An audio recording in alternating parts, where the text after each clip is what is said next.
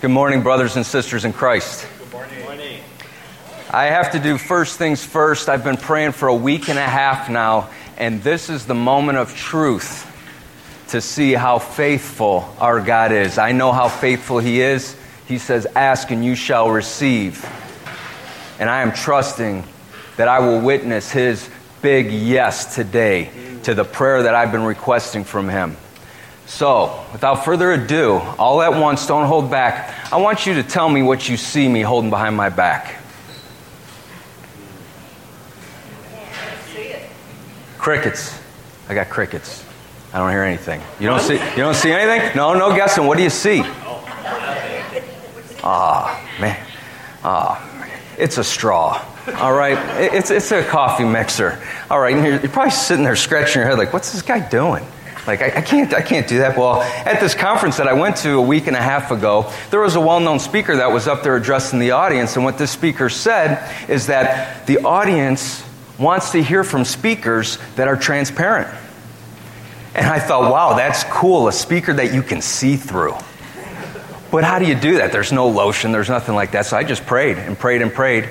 And right now, his denials, his delays are not his denials. At this time, he just said, no.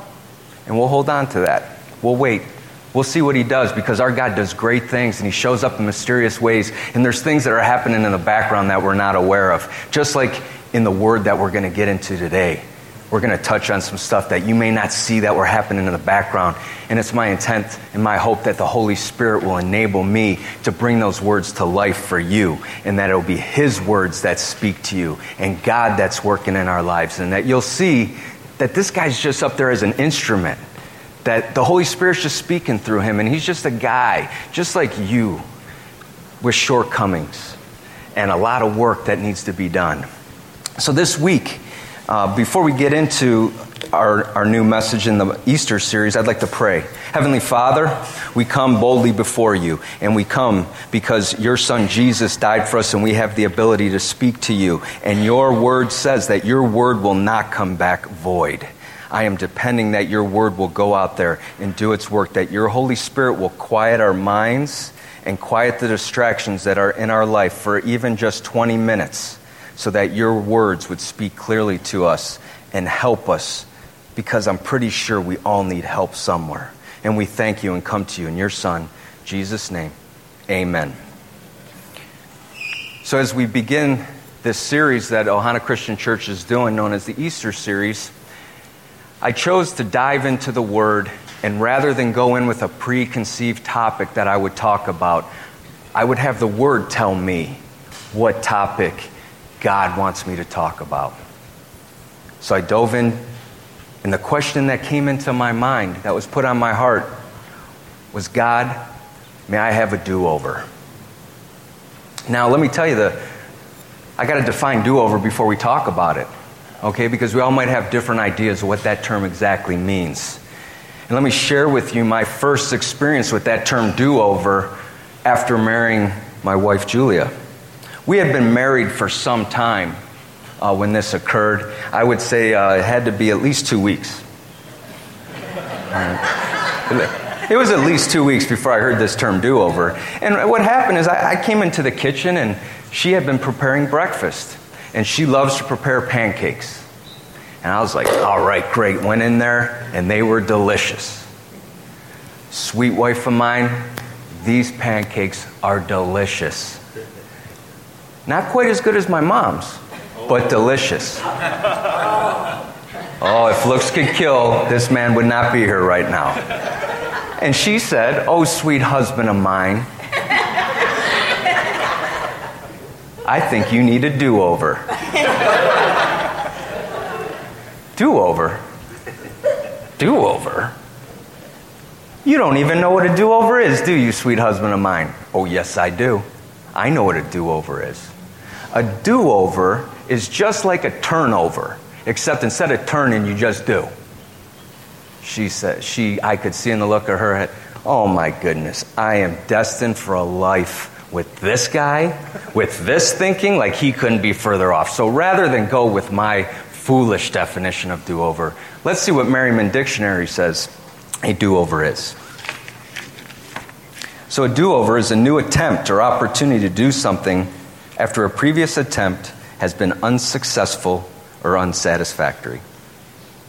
A couple weeks ago, Thomas had mentioned strict training and encouraged us to take our walk with Christ in a strict manner, to train as if we're wanting to win that race, that we're going for the prize. And I've spent a lifetime in different endeavors, from football, baseball, wrestling, martial arts, military training, different jobs, any discipline that you look at, musicians, teaching, firefighting. You have a coach, you have a trainer, and one thing that they'll always do is do it again. Nope, do it again. What, I did it? Nope, do it again. And they don't do it as a punishment. They do it as part of the refining process. There's something in there that we need in this do-over. And I found in this passage that God clearly answers the questions if He's in the business of do-overs. So if you would, please turn your Bibles, and if you don't have them, there'll be a slide. We're going to go into the book of John, chapter 19, starting in verse 28, and we're going to read through verse 42.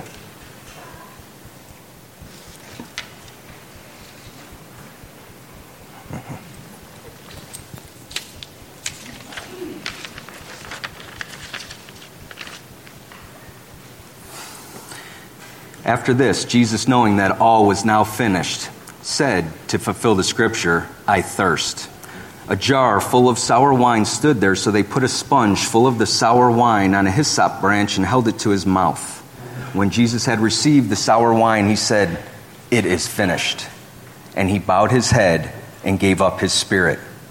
Since it was the day of preparation, and so that the bodies would not remain on the cross on the Sabbath, for that Sabbath was a high day, the Jews asked Pilate that their legs might be broken and that they might be taken away. So the soldiers came and broke the legs of the first and of the other who had been crucified with him. But when they came to Jesus and saw that he was already dead, they did not break his legs. But one of the soldiers pierced his side with a spear, and at once there came out blood and water. He who saw it has borne witness. His testimony is true, and he knows that he is telling the truth, that you also may believe. For these things took place that the scripture might be fulfilled. Not one of his bones will be broken. And again, another scripture says, they will look on him whom they have pierced.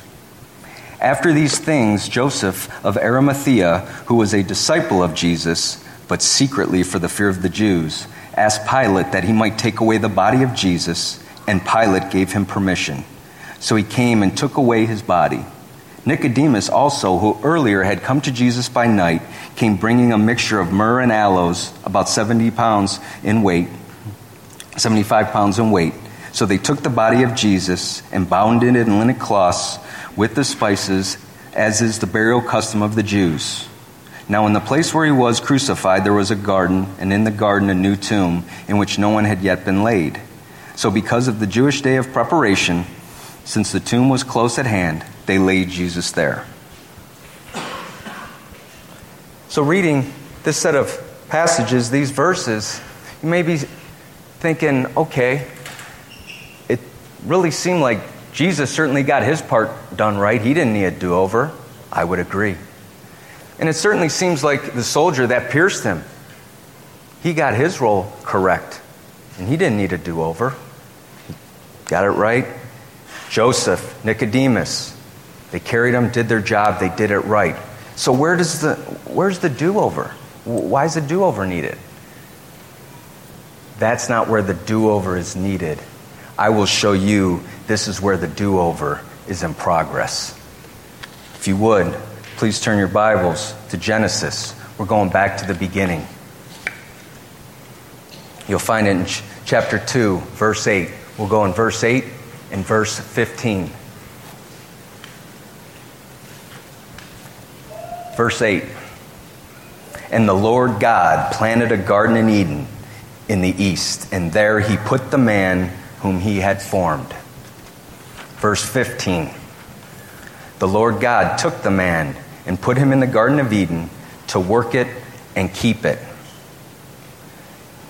Verse 8, verse 15. The word is shared with us, and twice he reiterates the fact that he placed the man in the garden. Why is he doing that? Why is he saying that? I got it the first time. Why do I need to hear this a second time? When we read the scriptures, and if he's saying something more than once, especially in close succession, we need to open our ears and dive in and see, okay, what is he trying to say? There's something more than what's just on the surface. I would like you to turn your Bibles back to John 19, starting in verse 1. And this is where we start to put it together. This is where we start to put together how the first section that I shared with you was a do-over in progress. Then Pilate took Jesus and flogged him, and the soldiers twisted together a crown of thorns and put it on his head and arrayed him in a purple robe. They came up to him saying, "Hail, King of the Jews," and struck him with their hands. Pilate went out again and said to them, "See, I am bringing him out to you that you may know that I find no guilt in him." So Jesus came out wearing the crown of thorns and the purple robe. Pilate said to them, "Behold the man. Behold the man. Look, the man." Why would Pilate, of all the things that he could have said, chose to say, "Look, the man"? Because God, our Father, was making it clear that I'm giving you a do-over. Can you imagine Adam, after he messed up for all humanity and chose to eat the fruit from the tree of the knowledge of good and evil, and what impact that had on all humanity? If there was ever a man that lived that wanted a do-over, that would beg for a do-over, it would be Adam. And because of what Adam did, we were certainly in need of a do-over. Now, how do we put the connection that Jesus is the new Adam? He is the do-over that Paul talks about, that through one man sin entered the world, and through another it was wiped clean. If you go back into Genesis and you look in verse 15, he says he put him in the Garden of Eden to work it and keep it. When you look at the original Hebrew, if you look in the Tanakh or the actual Hebrew writing, till and tend, there's a specific meaning to that. And our Father uses specific words for a reason.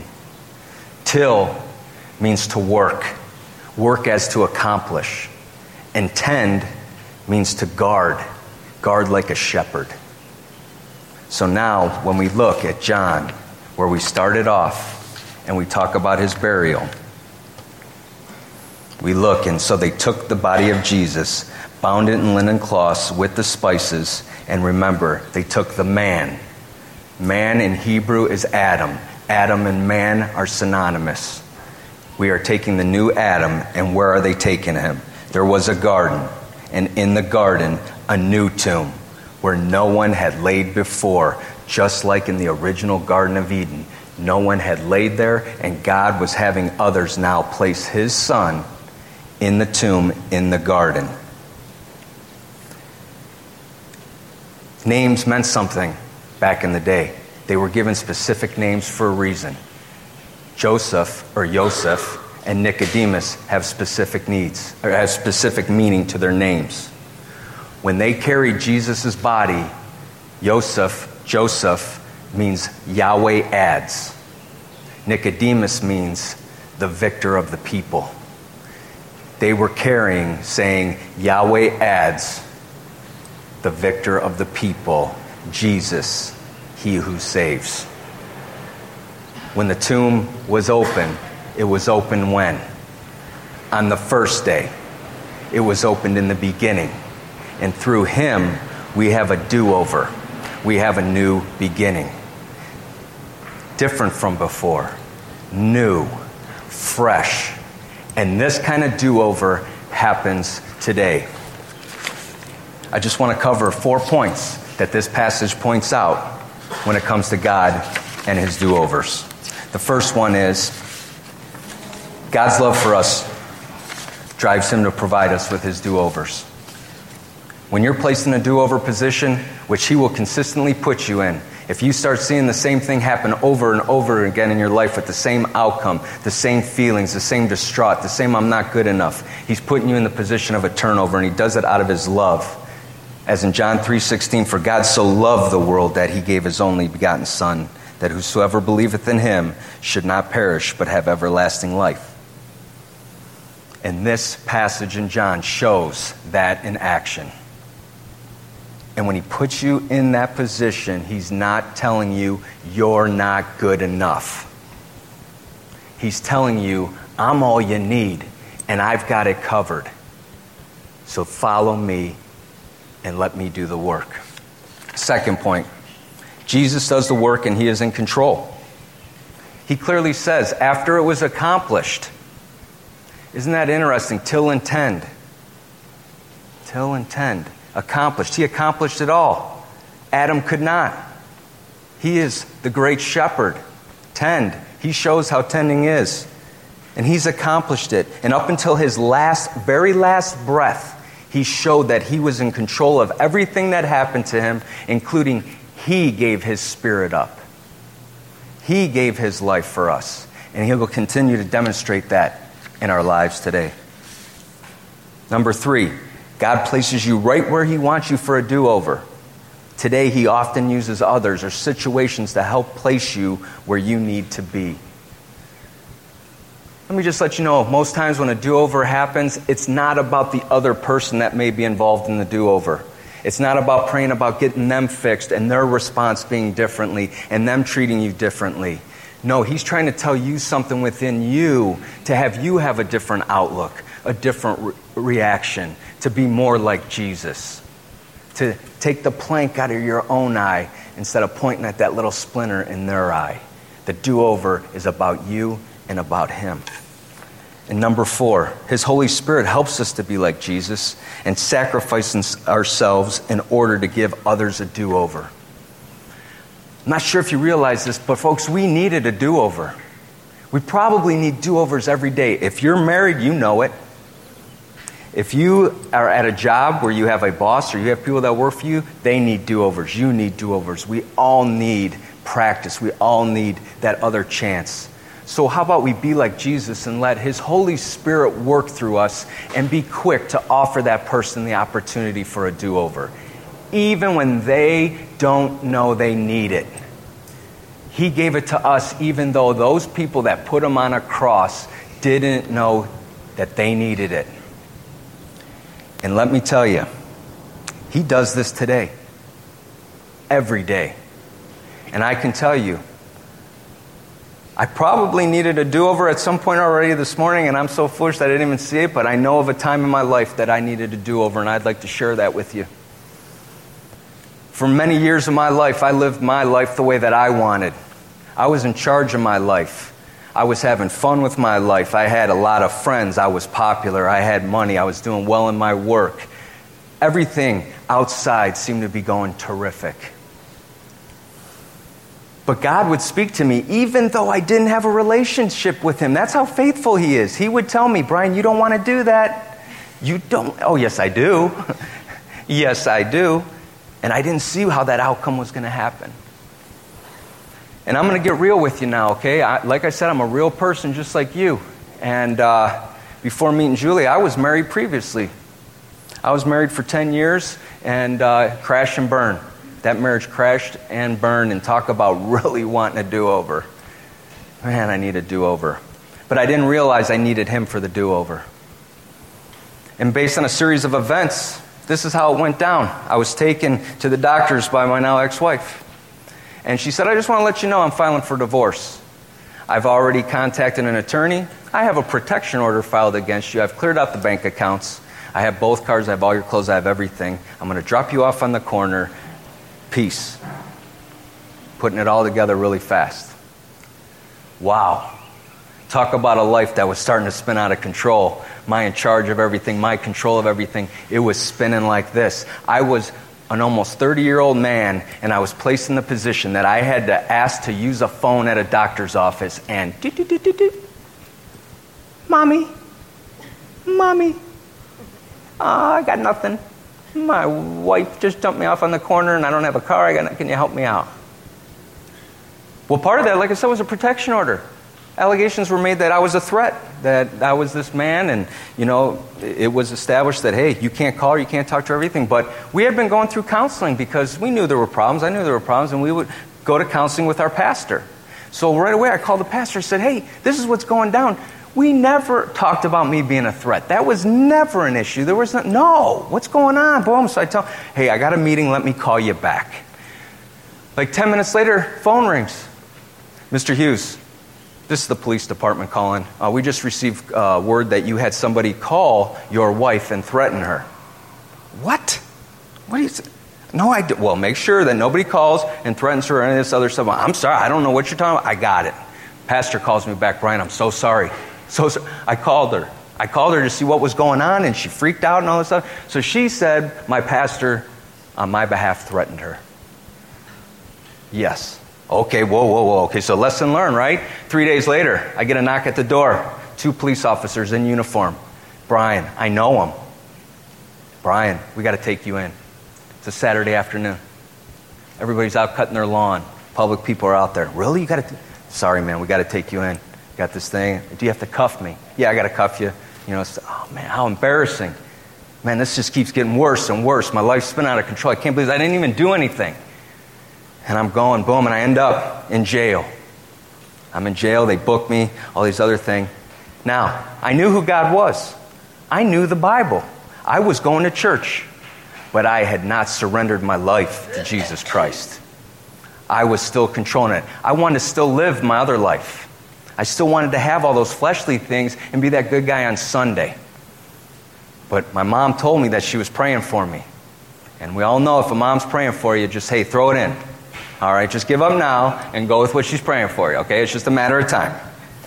So I laid there in my bunk in this jail, and I knew the people working at the jail. This is getting more embarrassing. Like, dude, can we get you more pillows? Can we help you out? And I'm like totally out of my element, okay? And I said, God, you have me here for a reason. Your word says that I'm here for a reason, and I see that I need you.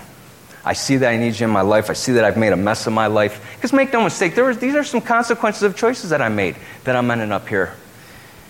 And I said, I give it to you now. I turn it over, and you're my Savior, and I'm going to live for you. I acknowledge what you did for me. Thank you, and you're going to get me out of this mess, and I don't know how. Well, fortunately, there was one of the bigwig, one of the inmates there that I knew. Yeah, this guy, and he was in charge. He was like the man in there, so I was like, hey. Well, it just happened to be that at that time my job was I found work for people that got out of prison. People that didn't have the best records would come to me and I would place them in jobs, and I had gotten him a job, and I had gotten his friends a job. So he said, hey, you make sure you don't mess with that guy, and when you get out of here, he's going to get you a job. God's already provided me protection. No issue. Hey, you're going to have your hearing. You're going to have your hearing in a couple days. All right, the judge is going to, just talk. About 10 of you are going to go up there. We'll set your bond, and you're out of here. Okay. How embarrassing. You're in the orange jumpsuit. Got all the shackles on. Coming up in there. And I'm the last one to go. I'm the last one to go in front of the judge, and all the guys that were in there for drug, domestic violence, assault, all these things, they're getting their bond. Boom, $5,000 bond. $5,000 bond. So I go up there, I'm thinking, okay, $5,000 bond. Oh, I'm making an example. $30,000 bond. What? My mom was in the crowd, and my dad, and I could hear my mom. And I'm like, what the heck, God? What's going on here? I didn't even do anything. I didn't do anything. Go back to my cell. I lay in the bunk, and I have that conversation with him. I'm trusting in you, God. I gave it to you. You said you have my back. And I'm laying on this top bunk.